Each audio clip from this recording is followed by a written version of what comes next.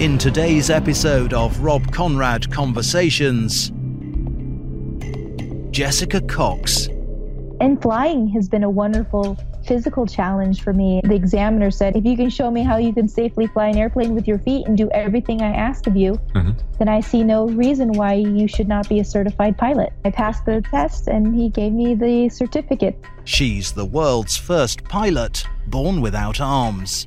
The moment that I see something that may look difficult to other people, I immediately look at how it's possible and how it is that it could be broken down. There were definitely moments where I felt like this just really sucks that I have to be so different and that people have to stare at me and alienate me or isolate me. I do remember in that moment saying a prayer and saying, God, can you just make me normal for a little bit so that I don't have to deal with all that comes with being so different. And encourages millions to never give up. A gentleman, a guy walked up to me and he had tears in his eyes and he said, you have no idea what seeing you today has done for me, because you have this wonderful blessing, this wonderful opportunity to help other people around you. And so I realized it was a gift, and I was able to, in time, embrace my difference as a gift that could be used to help other people and help the world. And not only that, but to really give me a phenomenal life. Join the conversation now. Welcome to Rob Conrad Conversations. Conversations with extraordinary people that motivate and inspire. Learn, grow, and impact lives. Subscribe now and hit the bell icon for a new conversation every week. Here comes the sunshine and burns away clouds. Hey, welcome. This is Rob Conrad from Switzerland, and I'm really happy to talk to a very exciting person today. She's a published author. She's a black belt in Taekwondo. She's a Guinness Book World Record holder, a certified scuba diver, a licensed pilot. And before I forget about it, she was born without arms and is doing all of that without having arms. Thank you so much for your time and welcome, Jessica Cox. Thank you for having me. Hey, so it's really amazing. When I first heard about you, I was really baffled by all the things you do. I mean, it would be a challenge for most people to do these kind of things with arms, and you are doing all of that without arms. So when did you decide, hey, I'll just give it a try and I'll just do that? Well, I'm going to have to go back to my childhood because I was born without both my arms, and it's just part of my nature to be the type of person that is willing to try anything. And my mom was just like that. That's who I am. And no one else in my family was born without both of their arms. So for me, it was just an additional challenge, and it just it required more creativity to try new things. Okay. I was one thing I was really surprised about in your book. You write that, for example, taking the pilot license or flying in general was more of an emotional problem or more a challenge than of a physical challenge. I would have expected that the physical part is the biggest part of it, but you said it was more of on the emotional side to do it. Yes, most people don't realize that even more than the physical challenges of living without arms, just like anyone else, we have fears. And my greatest fear was losing contact with the ground. So I had to overcome that fear in order to become a pilot. Yeah. And that's why I say it was the emotional fear of flying that actually was more challenging than the physical task of flying the airplane with my feet and going. But because of who I am, if I'm afraid of something, I'm going to do it. And I always say you shouldn't let fear stand in the way of any opportunity. Yeah. And I wanted to live out that example by becoming a pilot. Wow, that's amazing. So have you always been like this, or has there been a time in your life when you were not that confident and ready to face challenges and fears? My nature has always been fearless and a risk taker, but I have not always been the confident person that I am today. Confidence was a journey, and it was a journey of self-acceptance. It was a journey of building my confidence in order to be able to be comfortable in my difference, and most importantly, how to deal with the reactions from the outside world to my difference. Yeah. What are those reactions? What are reactions that people have when they see you the first time, and then when they maybe don't know what you're doing, and then when they hear about what you are doing? Well, honestly, most people don't even think it's possible to live a fully independent life, just the day to day, without both arms, because they could not imagine themselves not having their arms, because they rely solely on their arms and hands to do day-to-day tasks. But because I have known this my whole life, my form of normal is using my feet and my legs as my hands and arms. And the reality is they are just as good at accomplishing everything, and maybe even better at some things, using my feet as my hands. Mm-hmm. Yeah, actually, I have to say, I was so happy in your book about one thing. There was one question I had, and I would never have asked that. It was, how do you wipe? And that you actually answered that in your book. And I'll add that to the book, so everyone who's watching this should read the book. It's a great book. It's really very inspirational, I have to say. And I wouldn't answer the question, but you're really open about these things, and that's what I find really amazing.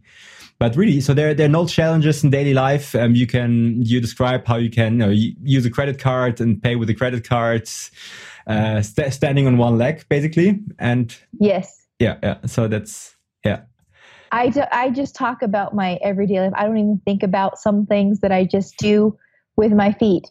There is nothing that I cannot do aside from I'm working on the challenge of tying my hair in a nice ponytail. Oh. I have a device to tie a loose ponytail, but I'm working on tying a nice, really a formal ponytail. Okay. That's interesting. Yeah. So, in your book, you write about how you used prosthetics for a while when you were younger, and then when you stopped using them, you actually felt better than with them.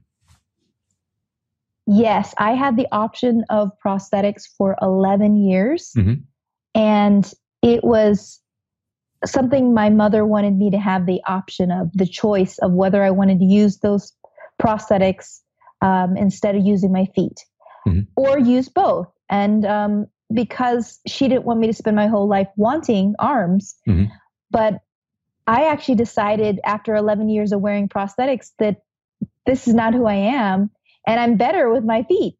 So I decided to give them up on the first day of 8th grade. I was 14 years old. I walked to the bus stop for the first time without them. And when I walked on the bus and the bus door shut, I remembered hearing the quote, "No one can make you feel inferior without your permission." And with that, I made the promise that I would never again wear them. Yeah. And to this day, I have not put those prosthetic arms on. Okay.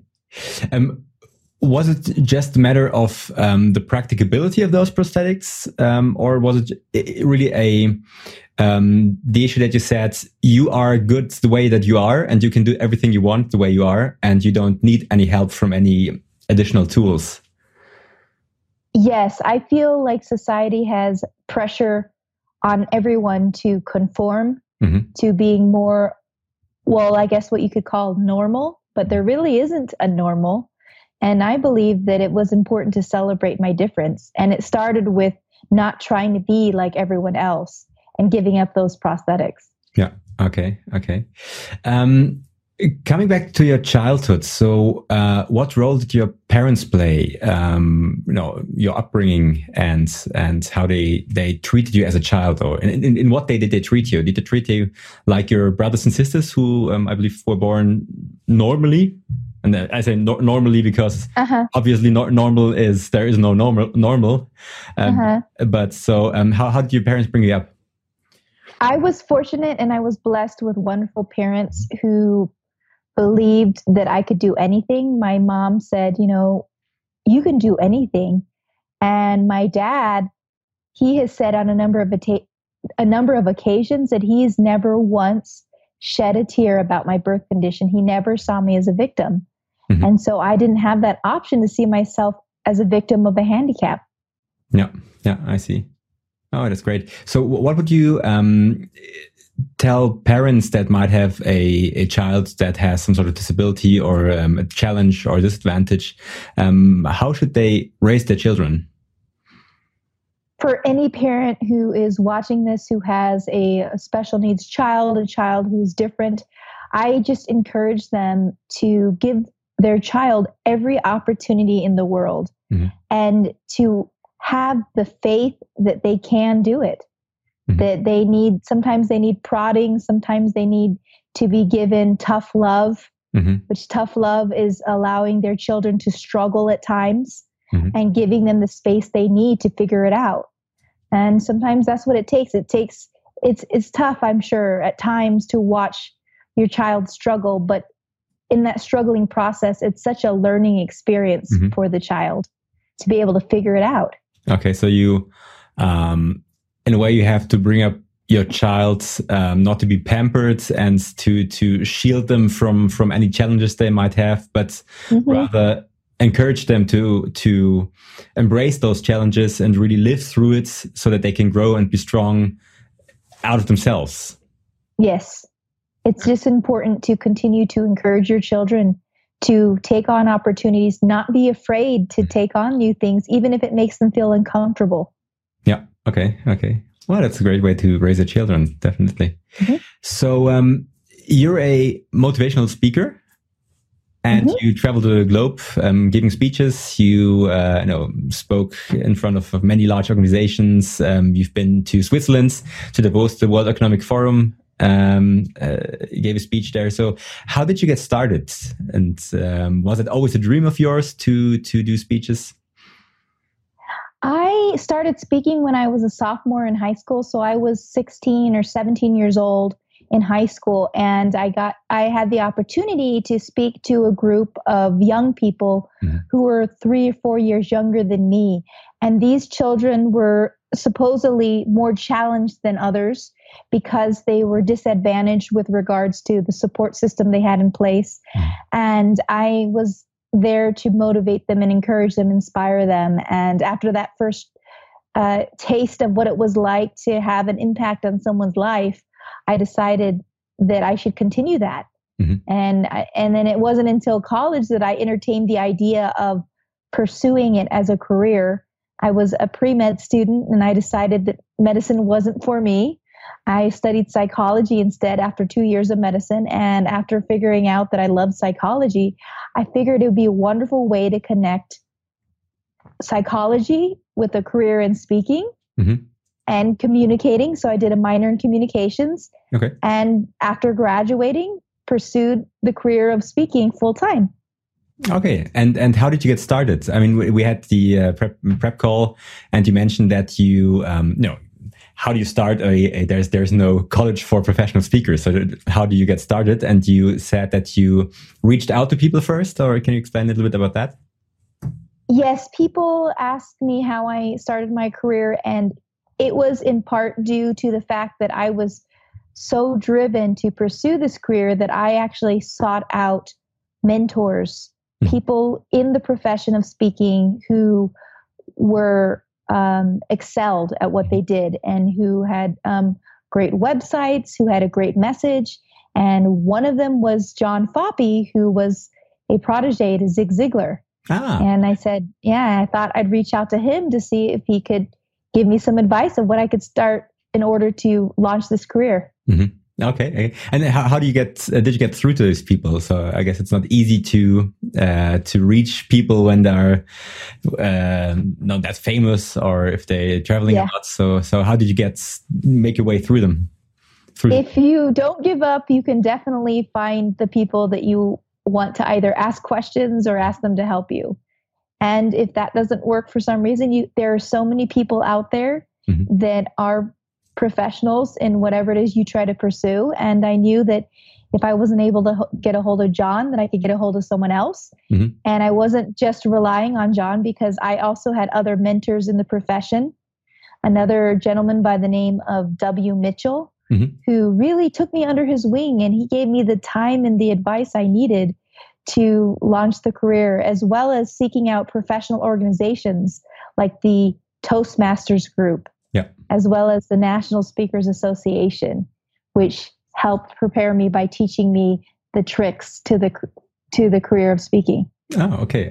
That's great. So how much time do you spend on the roads, traveling for your gigs? And I spend 6 months out of the year, I would say on average, traveling and living in different places and speaking. I just returned from a 2-week tour in Minnesota, California, and Arkansas. And then in a couple weeks, I'll be headed to Sydney, Australia. Oh, that's great. Wow. Yes. And how long are you going to be in Sydney? That will be probably 2 days. 2 so days. It's, Okay. Wow. it's such a short trip. When you're speaking, you're there the day before, you speak the next day, and then you leave the next day. So it's a very short trip. Okay. And you travel with your husband, as I read. That's one Yes. great thing. So how did you meet? How did that came to happen? Patrick and I met. Patrick is my husband, and we met by practicing Taekwondo together. I walked into a Taekwondo school where I was trying to get some extra training. At the time, I was already a first-degree black belt in Taekwondo, and I pursued finding another school in order to get better training because I was invited to do a demonstration at the World Championships. So when I was given that invitation, I said, well, I need to definitely get some practice in, get some private lessons in. And so I went out and found a school, and there Patrick was co-teaching with a good friend of mine. And he had no idea who I was. I didn't know who he was. Our only connection was the friend who was co-teaching with Patrick. And it was a wonderful connection. Outside of the school, we hung out with friends, and that's when we got to know each other better. And now that's been 6 years of marriage, and it's been great. Great. Fantastic. That's nice to hear. So, what are kind of misconceptions people have about you when they hear about you, and what are typical things that you encounter? Misperceptions about misconceptions. So misconceptions. Okay. I know that people really, for one, as I mentioned before, they don't really understand how possible it is to live a life without arms. And I live a normal, independent life. One of the other things that people don't believe maybe is the fact that I'm a pilot. They don't understand. Some people think, well, maybe she had an airplane built specially for her or modified. And the reality is I have not had an airplane modified or specially built for me. It is a standard Ercoupe airplane. And I learned how to adapt to this airplane instead of making changes to the structure of the airplane in order for me to fly it with my feet. Yeah, you wrote about that a good deal in your book about being innovative and how you need to find different solutions from, tying your shoes to strapping on the seatbelt in the airplane, which is usually something you couldn't do with just your feet, but you still managed to find some ways around that, right? Yes, innovation, creativity, ingenuity, it is so critical when faced with some kind of challenge to be able to break the challenge apart and to address it with creativity. And I shared the story when I speak. Actually, I share the story about how I had to learn how to tie my shoes from the outside instead of with my feet inside the shoe. And so I came up with saying, think outside the shoe, because that's exactly how I tied my shoes. But more importantly, that's how I address other challenges in life. I use creativity to come up with a solution. I'm innovative. And if I have to create some new way of doing something. Okay. So if you see something and it seems impossible at first, you don't think it's impossible. It's just, you just think, what's a different way of doing that or of approaching the problem? Yes. The moment that I see something that may look difficult to other people, I immediately look at how it's possible and how it is that it could be broken down. And that's something that anyone can do, because oftentimes we get intimidated by something that seems like a daunting, big task.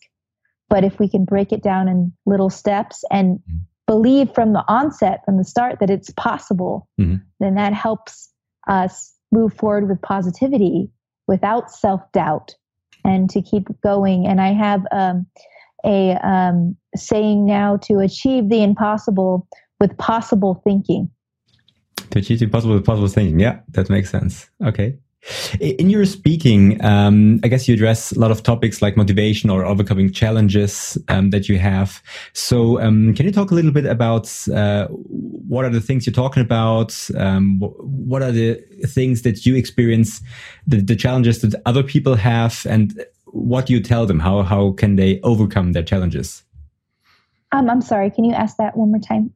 Yeah. So you, in your motivational speeches, you talk a lot about overcoming challenges and finding innovative solutions. And what are struggles that people have, and what do you teach them how to overcome these struggles? Some of the challenges that people are faced with, and I mean, I've heard all sorts of challenges. Sometimes people are not willing to persist.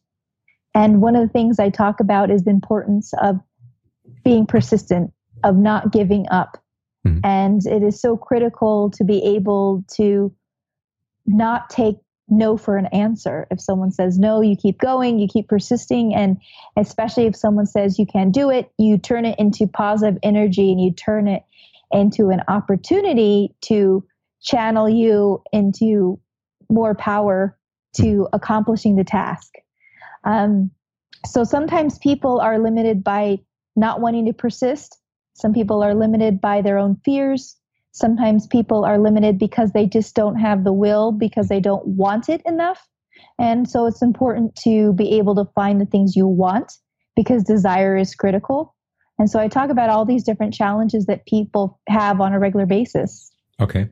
And what would you tell to someone who is really at the bottom in a way emotionally, and feels like it's everything's completely overburdening and there's no way to get started? What would you tell those people? How can they make that first step and get out of the situation they are in? For someone who is struggling and is having a difficult moment, I think they have to understand that this moment will pass, like anything.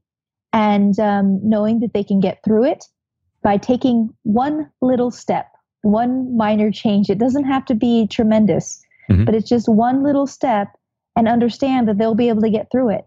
And whatever goal that is, it helps you to focus, and having that vision of what it is you want to do will help you get through the difficult time. Okay, so have the vision in mind, and then break down the daunting tasks into small little tasks that can be tackled more easily. Yes. Okay. You've met a lot of great people. I saw on your website. You've met the Pope. You've met Buzz Aldrin. You've met many. What's his last name? I always misspell it. Many. Pacquiao. Oh, Pacquiao. Manny Pacquiao. I always mispronounce that. So, what was the most remarkable person, or who was the most remarkable person that you've met, and why? I have met some incredible people, and I've been blessed to have opportunities. And I have to say, it was an altogether incredible, unbelievable experience meeting the Pope, because not only meeting him, but the reactions from people around as I was walking up to meet him. As you know, the Pope does a papal blessing in the middle of St. Peter's Square at the Vatican. And there are many barricades that keep you from the stage where the Pope is. And on the other side of the barricades are thousands of people who are on a pilgrimage from all parts of the world to be able to get the Pope's blessing. And the time that I was there with my family, I was given the opportunity to walk on stage to meet with the Pope, and walking on the other side around the barricades and being escorted by the security was just this incredible feeling, seeing all those thousands of people and hearing them chanting, Viva el Papa, and all these people emotionally crying and cheering, and just even that kind of gave me goosebumps. Okay. To experience that I'm here on the other side of the barricades experiencing this wonderful opportunity to meet with the Pope. And then, of course, meeting him was incredible as well. And how did that happen? How did you make that happen?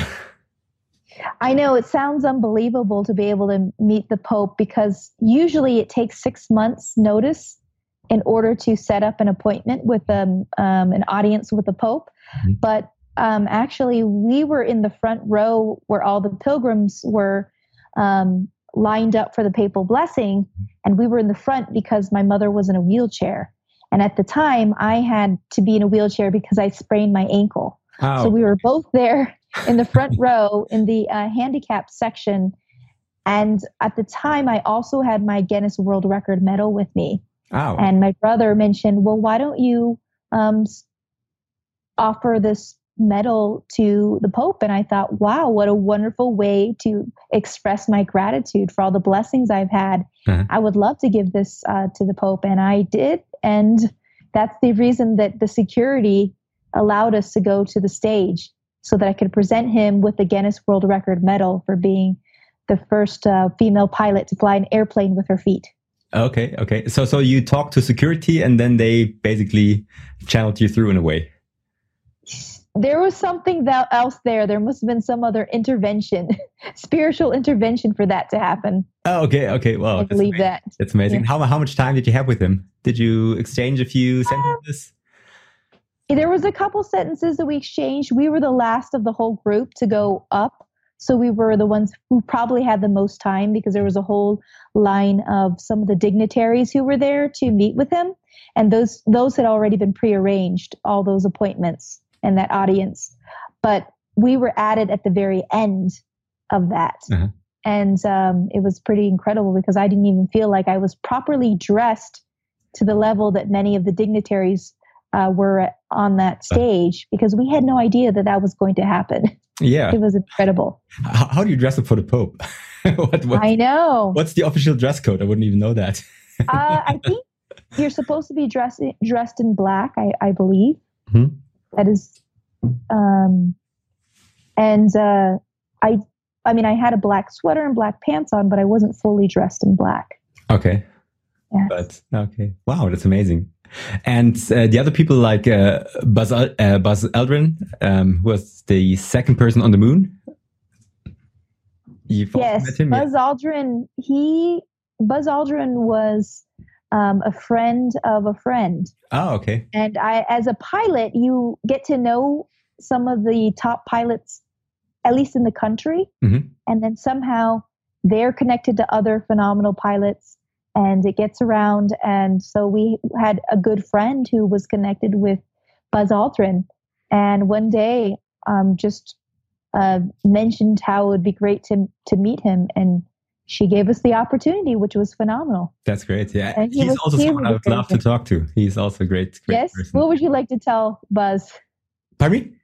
What would you tell Buzz if you had the chance? Well, I wouldn't tell him anything, because I don't believe I'm in a position to tell him anything. But I would love to ask him a lot of questions about what he, how he came to be who he is, and what's the emotional part of the preparation of going to the moon was, and how he experienced that. So I would love to. I would have could ask him questions all week long probably. So yeah. Felt the same way. Definitely, yes. So, I mean, you've already done an incredible amount of things. You're a scuba diver certified. You've jumped out of airplanes. You're flying airplanes. What are the things that you still would love to do? What's still on your bucket list, if you have one? Do you have a bucket list? I do have a bucket list of mm-hmm. things that I want to do. And I've been practicing something called slacklining, which is like tightrope walking. Oh, yeah. And you're on a slack line. So I'd like to do that. I'd like to do some more scuba diving, maybe near the Barrier Reef one day. I love to do a flight across the world That'd be wonderful to be able to do that and be able to share the message along the way. That takes a lot of logistical planning. Yeah. And there's just, I mean, one day I'd like to possibly be a mother if I'm blessed to be a mom. I think that would be a gift. And there are just so many things that I'd love to do. And I don't say no to any opportunity that crosses my path. Oh yeah, definitely. And the race car driving too. To someone like Richard Branson, who he's experienced in doing these kind of crazy things. So maybe that would be a way to do the world flight. I guess he and his team might have a great, logistical opportunity for you. Yes, I didn't think of reaching out to him. I should. Yeah, I'm sure he could be even sponsor or something because he's into extraordinary people and doing these kind of things. So yeah, that should be something you should try. I will. Yeah, definitely. What is what would you say? What are you most thankful for in your life? Wow, that's a wonderful question because I think how much gratitude I have for so many things that if I were to list them all off, we would be here for days and days. So the things that I'm most grateful for are definitely, I have gratitude for the wonderful family that has given me my foundation. I'm grateful for my husband, who is there with me throughout all these different challenges. And now as a team, we're even more powerful because we can do so much more. He also manages my career as a speaker. So he helps me to pursue even more speaking engagements. So far, I've had the opportunity to speak in 23 countries, and that's been phenomenal. And I have a foundation of faith that really grounds me and helps me, especially during those days that aren't perfect, because everyone has a bad day. But if we had all good days, how would we know if we had all good days, how would we know what a good day is? So we have to sometimes have days that aren't always perfect. And so my faith is a phenomenal foundation for that. And it helps me get through the difficult moments or the different challenges that may be hard to understand in the moment. Yeah.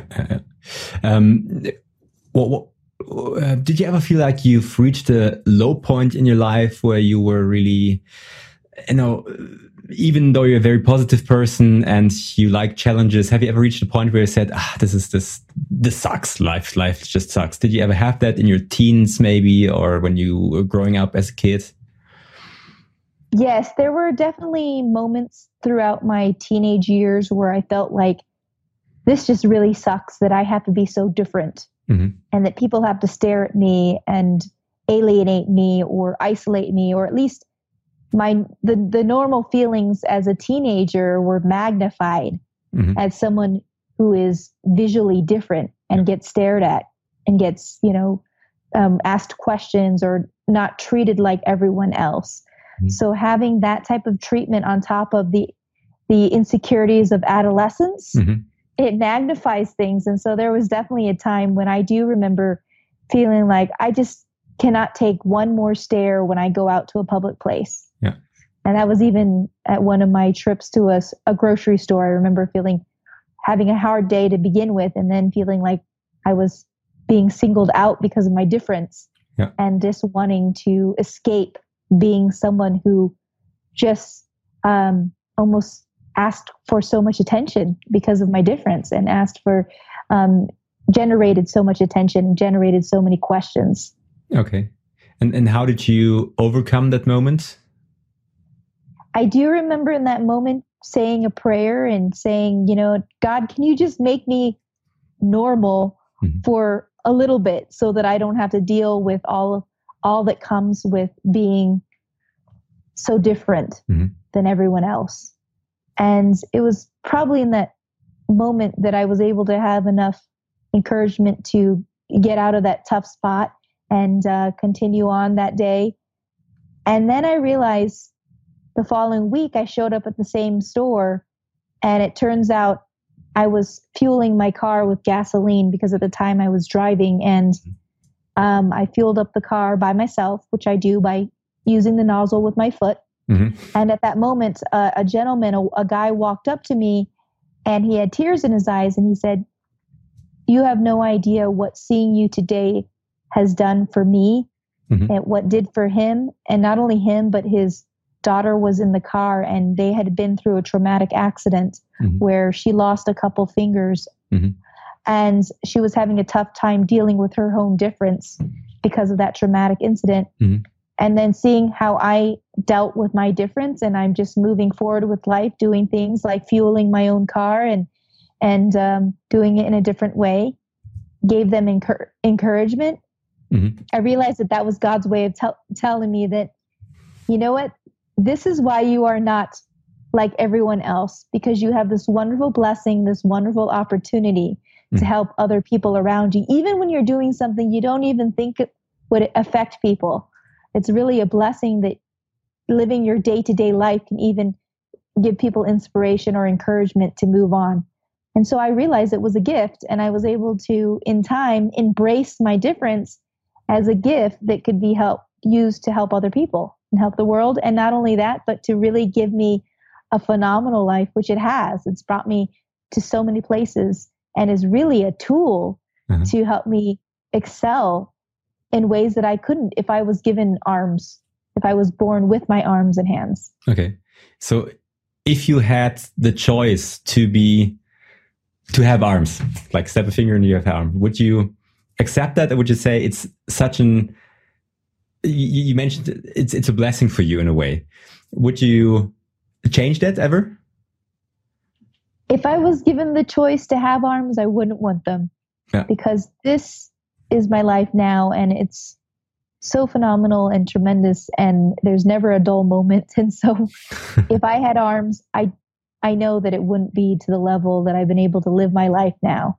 I do not want the arms if I was given the option.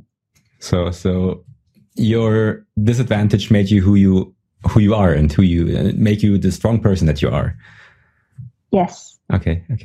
So that encounter with a gentleman, was it the first experience in your life when you realized that you have the power to do something meaningful and to touch people's lives? I actually think there have been other encounters that I've had in my life where people have really gained inspiration. But I think for me, the acknowledgement and the recognizing how important it is, it's really something that probably doesn't dawn on me right away. And so, like, for example, I was giving a speech just a couple days ago, and I was pretty tired by the end of the day and thinking, I'm really exhausted emotionally and physically drained. And, you really, wonder what you're doing is really helping people. And I received an email from a woman who had battled cancer. And she was at the event, and she really got some wonderful inspiration and encouragement from being there. And I sent her an email letting her know, this is why we do what we do, because we have those type of responses from people. And I thanked her for reminding me why it is that we're doing what we're doing. Because sometimes when you're speaking to thousands and thousands of people, you don't always realize on the personal one-on-one level how it affects people. And then getting feedback like that reminds you that this is important, this needs to be done, and this is helping shape the world. Yeah. Oh, that's amazing. Okay. You mentioned before that when you had those low moments that people would be staring at you and you didn't feel comfortable with that. So how would you like people to approach you when they see you? Because as you mentioned, obviously there is a difference that you can see, and people react to that in a way. So how would you like to be reacted to, or how would you like people to approach you? Well, as I mentioned, when I wasn't comfortable with stairs, that was as a young child and growing up throughout teens, throughout adolescence. But now as a fully grown adult, I can actually appreciate the stairs because I use those as opportunities. And so if people do see me and they don't know how to react, are awkward or unsure, I always say, if there's some question that you have on your mind, don't be afraid to ask the question, because I'm happy to answer it. And we're all here to learn from each other. So I say, if you want to ask a question, feel free to come up to me, to approach me, to at least smile, to make eye contact and not see through me. Like sometimes people who are uncomfortable with the situation, they may see someone who is different. They may see someone who is either disabled or different in some form of way. And sometimes they want to act like they never even saw them because they feel like that's the appropriate thing to do. So but in reality, that's the worst thing. Yeah. Okay. Yeah. They avoid confrontation. You're right. And I always say that's the wrong thing to do because we have to confront differences and embrace them. Absolutely. And it's important to acknowledge the person, to smile and treat them like a human being, treat them like that they would want to be treated. Absolutely. In a way, it's from one perspective, it's understandable because if you don't know how to react to something, I think it's a natural reaction to ignore the situation. So if you don't know what I do now, then I just better ignore it so that nothing can happen.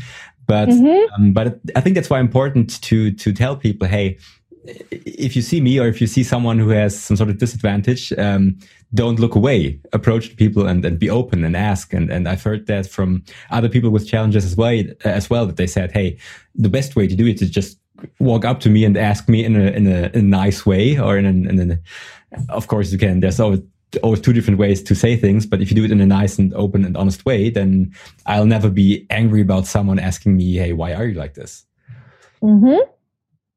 I think that's wonderful about children. Children they don't have a filter. So they just speak out their minds, and they will be much more open to approach people and speak their mind. And that's I think really wonderful.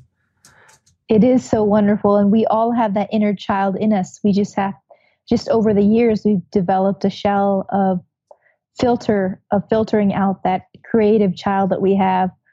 But it's important to definitely confront our discomforts or our curiosities and really embrace them.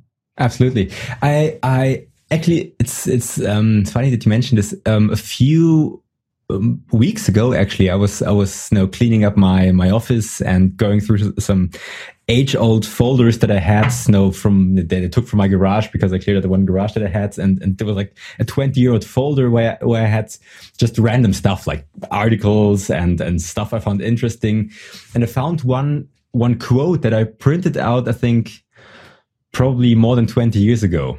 So, and I don't even know where it's from, and I've not been able to locate the source of it, but the quote said that, and it's a translation from German. So, when we are born, we are born with a little voice in our chest, and that voice tells us what to do and what not to do. And the older we grow, the more we try to suppress that voice, and we try to kind of push it into the deepest corner of ourselves and try to make it go quiet. But it's really time that we listen to that voice, because that voice tells us what to do and what's right and what's not right. And that's exactly what you've been just saying. Yeah. Yes. Love that. Yeah, and I have no idea where this quote is from. I've not been able to find it, but maybe one day I will, or someone who's listening will find out where it's from. What's your favorite place? You've traveled a lot and you've seen, you said 23 countries. So what's your favorite place in the world? Oh, I have so many favorites. That's hard to say where my favorite place is, because I can list off so many. I know that at one point in time, one of my favorite places was Kuala Lumpur in Malaysia. And now I just went to Paris just a couple weeks ago, and that was a wonderful trip. I love Switzerland because it's just gorgeous. Yes, I love Switzerland because the mountains are just stunning. And I grew up around mountains. So I love to see the snow-capped mountains. We don't have the snow here in Arizona as much, but we have beautiful mountains. And in fact, that's why I'm moving to a specific area of town that is close to the mountains. So I love them. And that's what I love about Switzerland. Everything's so fresh and clean and beautiful. Absolutely. So next time you're in Switzerland, then please let me know and I'll be happy to show you around. There's some great places. I actually live very close to the mountains as well. So I sent you some pictures. It's really 5 minutes from where we live. We have a little hike, like 50, 45 minutes.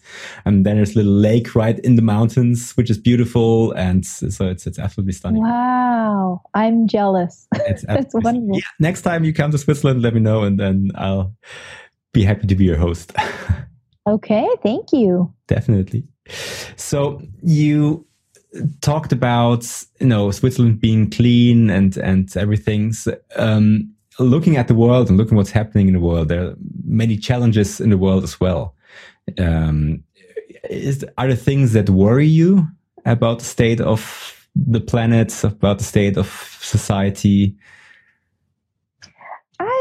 The only thing that concerns me is the suppression of the diversity. And I think it's important that we just continue to be open-minded to people's differences and to be accepting and welcoming. And it's just something that I think that we are continuing to do. We're starting to definitely become more tolerant and of differences, which is why it's wonderful. But one of my passions is to continue through my nonprofit, which aside from my business, I also run a nonprofit, which is like a foundation that helps reach children who are different and encourage them to be confident. And so through that, I think I'm going to continue to help those children who still may be struggling with their own difference. And I just hope that the world can continue to grow and to be accepting and tolerant of differences. Okay, that's great. So how can people find that nonprofit and how can they support it? The foundation is called Right Footed Foundation International, and it's we are about ready to launch the website here very soon. But if you just look at my website, keep an eye out on that, and you'll see it will be out in the next couple months. We'll be able to see what the nonprofit has been doing, the foundation has been doing, and what we continue to do in our mission and our vision. Okay. And then how can people support it actively? Is there any way to donate or what can you do to? We are a 501c3 foundation. So if you are interested in supporting it, please check in at the website again, and you'll be able to see how you can donate and contribute to helping with this nonprofit. So feel free in the next month to check jessicacox.com, and we should be live with the website. And there you can click on the links to the foundation page. Okay, great. So people should definitely check that out. Also, there's a great book that you've written. Maybe you can talk a little bit about that and what the book is all about. I wrote a book called Disarm Your Limits, the flight formula to lift you to success and propel you to the next horizon. And in short, it's multiple principles that I have used in my own life. I talked a little bit about them: desire, persistence, courage, acceptance, some of those different principles that have helped me in my life. And more importantly, it allows the reader to read them and reflect on their own life and how they can use those principles. So, and who's that book for? The book is for anyone who wants encouragement, and it's a self-help book. So it's also a biography. It's a combination of my story as well as self-help, meaning principles that people can use to excel in their own life. Okay. And it's really, I love the book. It's, you share a lot about your personal stories as well. And one thing I found absolutely, I really had to laugh out loud when you, talked about how you were living with two other people and you want to get a TV and you try to get a TV from your parents. And your father said, well, you can have that one. And then you basically took the TV from your home. And maybe you can talk about it a little bit. I found it really amazing and so wonderful. I tell the story about how I learned desire was important. And that was when I was moving out of my parents' house in college into a little apartment with my roommates, and we didn't have a TV. So I asked if I could borrow a television from my parents. My mom said yes, and my dad said no. So I was going to figure out how I could get the TV out of my house without my dad knowing. And so when he walked out the front door to water the plants, it would give me some time to try and do this without anyone's help. I knew that I could do it. I just needed to figure out how. And I knew that I was going to have to use something to help me get it out of the house. So I used a computer chair that had wheels on it, a chair with wheels, a rolling chair. And I rolled it up to the TV and I pushed the TV off onto this chair. But then the TV was bigger than the chair. So I had to stay holding the TV down with my chin and pushing the wheels of this rolling chair with my feet, and pushed it all the way down a step, all the way down to the driveway where my car was parked. But I had to open the garage first in order to get to my car. Mm-hmm.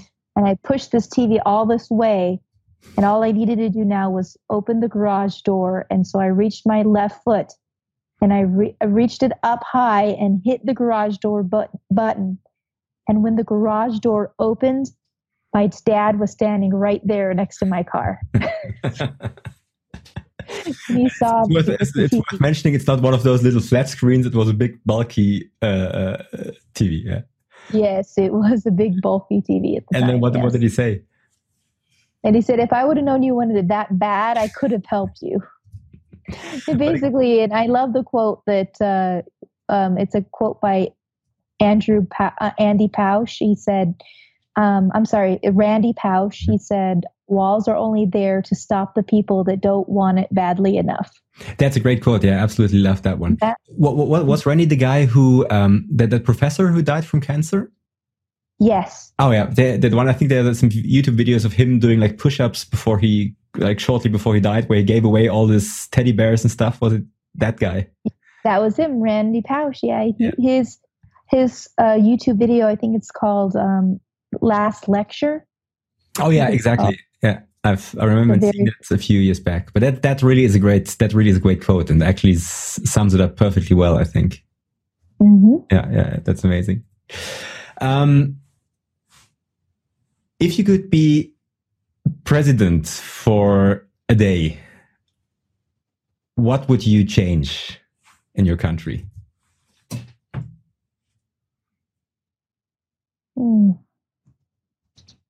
Wow, that's a great question. I have to think about that one, because I would have a whole priority list of things to change. And I guess something that seems a little bit more, as far as the timing of that question right now and what is all over the news is definitely how we have been welcoming or not welcoming people who come for this country for a better life. Mm-hmm. And I think I would probably want to start with that, just because that's something that's right now pressing in the news. Mm-hmm. And how that is treated. So I would definitely go about making those changes. Okay. Yeah. Okay. Interesting.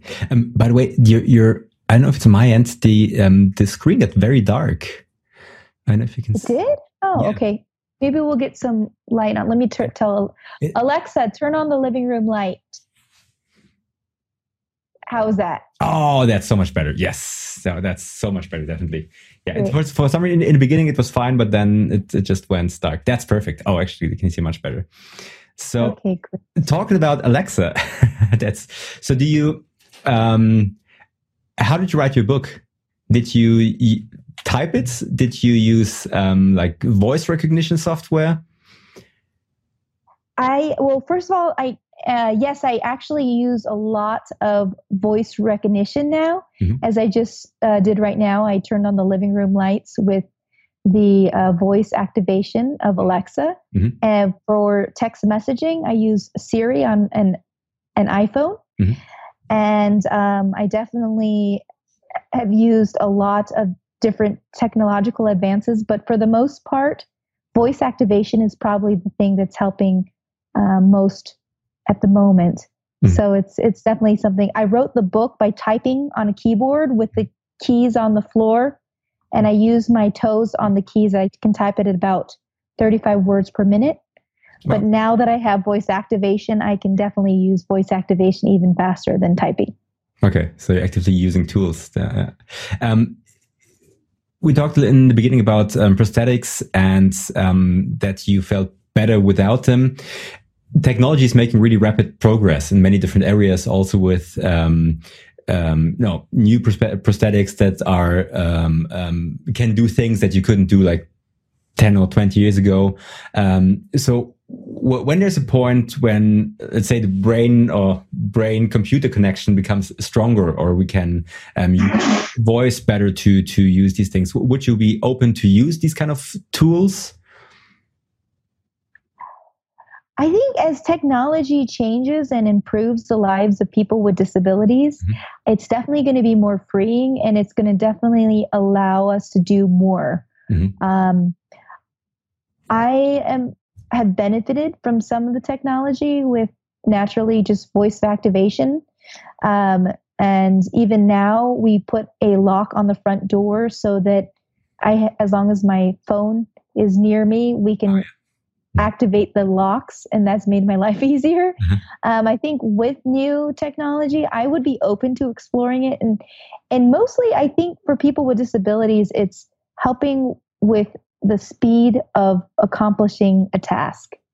And when it increases the speed for someone with a disability to do something, that's wonderful because it gives us more time to do other things.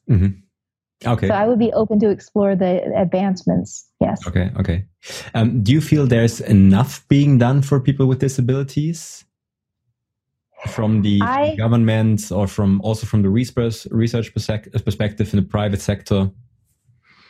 There definitely needs to be a lot more done for people with disabilities with regards to work and employment. So one of the things that, at least here in the United States, that I'm hoping to advocate for is to have inclusive practices for people with disabilities who are either want to work or are in the workplace already. And it's just important that we continue to encourage and allow for progress with disability employment, because many people with disabilities are unemployed, unfortunately. And so I think that needs to change. As far globally, disability in education is something that I'm also advocating for. There are still countries in the world where children with disabilities are not encouraged to go to school. So I'm still working, when I do travel abroad to other countries, to help bring awareness to the ability that people with disabilities can excel if they're given the opportunity, if they're given the support, and they have to start with education. Yeah, that's true. You mentioned that, you mentioned that your mother is from the Philippines. Yes. And you mentioned in your book that in the Philippines, people with disabilities are still very, almost locked away, or were locked away, and the kind of families try to avoid the issue they had with newborns that were born with disability. So do you feel that has changed in the recent years, or? I believe changes have been made towards people with disabilities. I think that there's always room for more progress. So that's why I continue to spread the message that people with disabilities can do anything. They just need to be supported and encouraged and given equal opportunity. Yeah. Why do you think is it that employers, for example, sometimes hold back on employing people with disabilities? Is it we talked about looking away a few minutes ago, that people kind of are scared approaching people. Do you think that's one of the factors why also employers maybe hold back on employing people that have challenges, because they are not aware that they would be fully productive given the right support? Or what do you think that is? Yes, I think employers are not only fearful of differences or disabilities. I think it's also because they see things in the same way that people may have seen me. They see that I don't have arms, and they see that, well, maybe without arms, what can be done? And if people are open to how people can adapt to their differences And just with the help of just minor accommodations, giving them what they need, they will be surprised how much value an employee with a different ability can provide for their company. And I mean, there's stories that are everywhere about people with disabilities providing not only loyalty to their company, but phenomenal talents and skills that other employees may not have. Absolutely. Would you be in favor of fixed quotas for people with disability, or would you say that might be a disadvantage? Because I know there's been some discussions also here in Europe.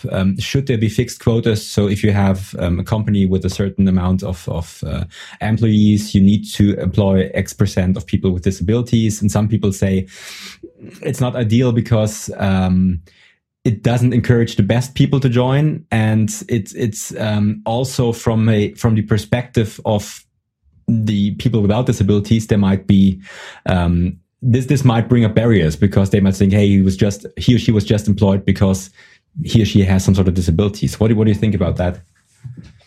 I need to do more research about fixed quotas. I am not as familiar as you may be about that, so I need to probably research before I can talk more about how that would apply and whether that would be the best route to take with people with disabilities. It definitely starts with attitudes and breaking down the negativity that is associated with disability. And I'm working on that area and that realm of changing and shifting attitudes and being more inclusive. So I think it starts with attitudes, but there's a lot of things that can go in place to help this with the progress. And I do not know as much about fixed quotas, so I wouldn't be able to talk about that. Okay. Yeah, I think it's an interesting subject because there are pros and cons to it, and I can understand both sides. But it would be interesting to also hear from you what you think about it. Definitely. What I found really interesting in your book was you mentioned that you had this, you participated in this beauty pageant a few years back, and there was the swimsuit part of the contest, and you mentioned how. Well, there are two things to it. First of all, you mentioned how you were standing like behind the curtain and really fighting with yourself whether or not you should make a step and stand in the shining lights and in front of all those people, or if you should just basically run away from it. So how was that, and what led you to the decision to make it step and just be proud of who you are? There are so many instances in my life where I could either choose to cower and run away, or just basically embrace my difference and be proud and confident about it. And that particular story in my book about the beauty pageant in the bathing suit part of the beauty pageant, and how it was definitely a moment like that. Mm-hmm. And I think for me, being confrontational with who I am is something I've had to learn to be. Mm. It's because this is who I am, and I don't really have the option to hide behind it. And even if I did, it would be the weaker option. Mm. So my situation and the fact that I'm visually different has somewhat forced me to be confrontational. Mm-hmm. But I think that has been a wonderful gift, because it has almost like forced me to either be insecure or to be confident. Mm-hmm. And I've learned that not everyone's going to be comfortable with my difference, but I will not be able to change everyone about how they feel about people who are different. Mm-hmm. But what I can have the power to do is shift, change, and affect the way I think about it and the way that I feel about my confidence. Okay. And if I can be the most confident person that I can be, it doesn't matter how people react to me. And so I've learned that confidence is something I had to have, and I have to be accepting of my difference and be confident and be out there and understand that not everyone's going to be okay, but that's not my problem. That's their problem. My job is just to be the best me I can be. Absolutely. Absolutely. And what would you say to someone who is maybe in a situation that she or he doesn't feel strong enough to take that step and to be confrontational in a way? So how would you, what would you say to people? Where can they find the strength to do so and to make the first step that will probably lead them to a lot of positive things, because they will see, hey, it's not as bad as I thought. But how can they make that first step? I think to make that first step, it's to recognize that on the other side of that step is freedom, empowerment, and just wonderful positive energy.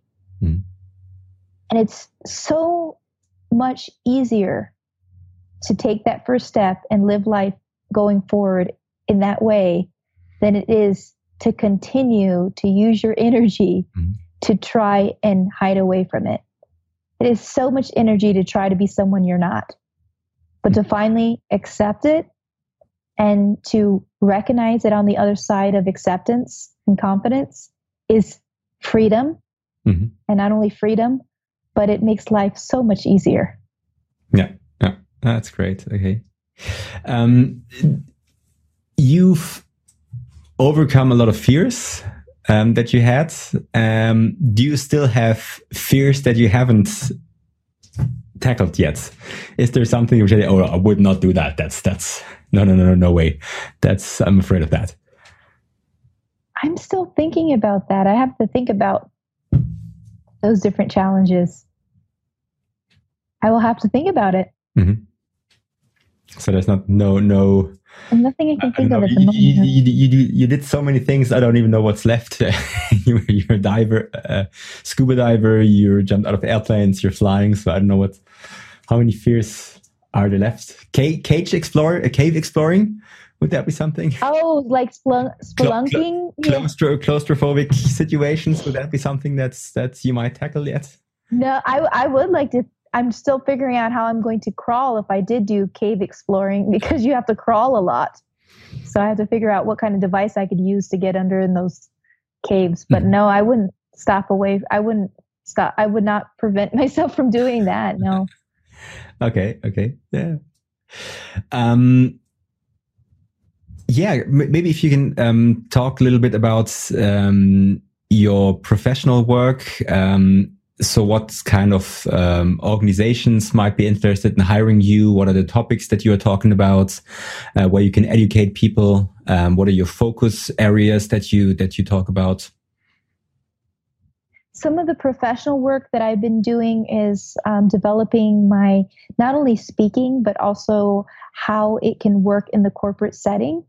And I've been working on a couple topics like adversity management, commitment, and I talk about different values as well as empowering diversity in the workplace. So I talk about those different challenges, and I also talk about the importance of achieving the impossible when it comes to our daily lives and what we want to achieve. And I have been doing some workshops as well, and some of those workshops are innovation workshops on how to develop different skills to addressing a challenge. I have different tools and techniques for how a challenge can be taken and broken down from the intimidating image that we have of something, and how we can break it down and make it into a workable challenge. Okay. So, could you just briefly outline what would be the steps if you have a challenge that seems overbearing? How do you tackle those challenges? How do you approach those challenges? And what are some steps that you might take? Okay. I just think of it with the word think, THINK. And the first is to tear up the challenge, heighten awareness, insist on asking the question how instead of the question can, nonstop, reevaluation, repurposing, or reinventing. And K is for kick the habit of excuses. Okay, that's a great one. That's a great one. Okay. And so anyone who's interested can also go to your website, jessicacox.com, and find out more about that and get in touch with you. Yes. Okay, that's great. Yeah, what was your greatest accomplishment, would you say, so far? My greatest accomplishment, as far as what people may know me for, is the flying an airplane with my feet. Mm-hmm. For me, emotionally, one of my greatest accomplishments is the ability to be confident in the person I am and my difference on a daily basis, to be able to embrace my difference. And that journey of confidence took many, many years. Mm.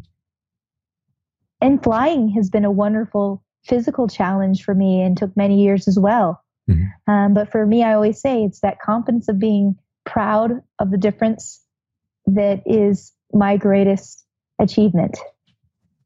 Certainly is. And the flying opportunity, how did you, because I would assume for most people with any kind of challenge, they would not have flying on top of their list. So how did you get started with that? What you talk a little bit about that in your book, but maybe you can talk a little bit about it. For anyone who is interested in flying, it starts with a discovery flight. Mm-hmm. And at least in the United States, if you go to any airport that is around here, they have a discovery flight. You just go to a flight school and ask for a flight. It'll give you a taste of what it's like to be up in the air. I don't know what it's like over there in Europe, but maybe they have discovery flights as well. Mm-hmm. But it'd be great just to show up at an airport and find out more information first, mm-hmm. and decide if it's the hobby for you. Okay. Pursuing flying. Mm-hmm. And how did instructors react, and how did the person who did your license react? Because you wrote in your book, you were not given any bonus points for your disadvantage. You had to do the same test. You had the same strict regulations that you needed to pass. So how did people react in the first place? Did anyone say, "Oh no, we can't do that"? Yeah. Well, when I was first driving as a teenager, I knew that there may be some challenges with convincing an examiner that I could be a licensed driver. Mm-hmm. But it turns out I passed the first test with flying colors. But then I received a letter shortly after that said my license had been suspended. Oh, okay. And I couldn't figure out why. I didn't do anything wrong, but I found out a woman saw that I was driving without special equipment on my car, special modifications. Mm-hmm. And she felt it wasn't safe for me to drive without a specially modified car. And I had to get my car modified.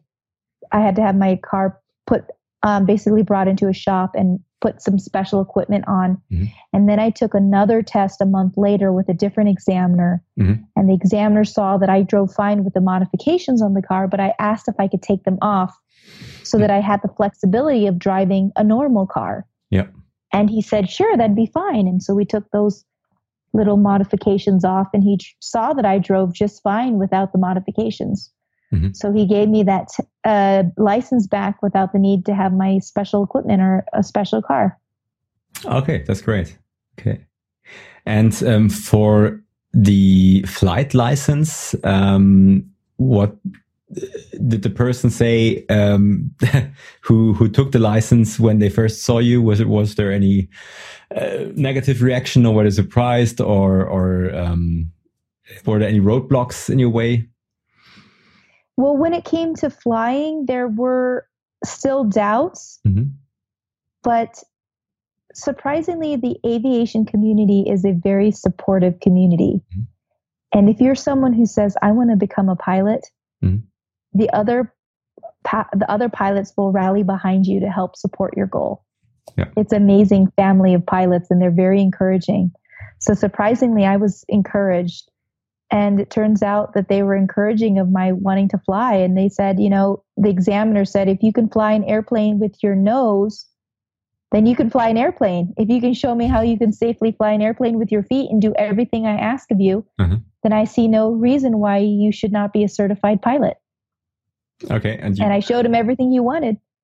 You passed, and I passed the test, and he gave me the certificate. Okay, wow, that's really amazing. It's really an amazing feat. How often do you fly? How often do you go and make a little trip?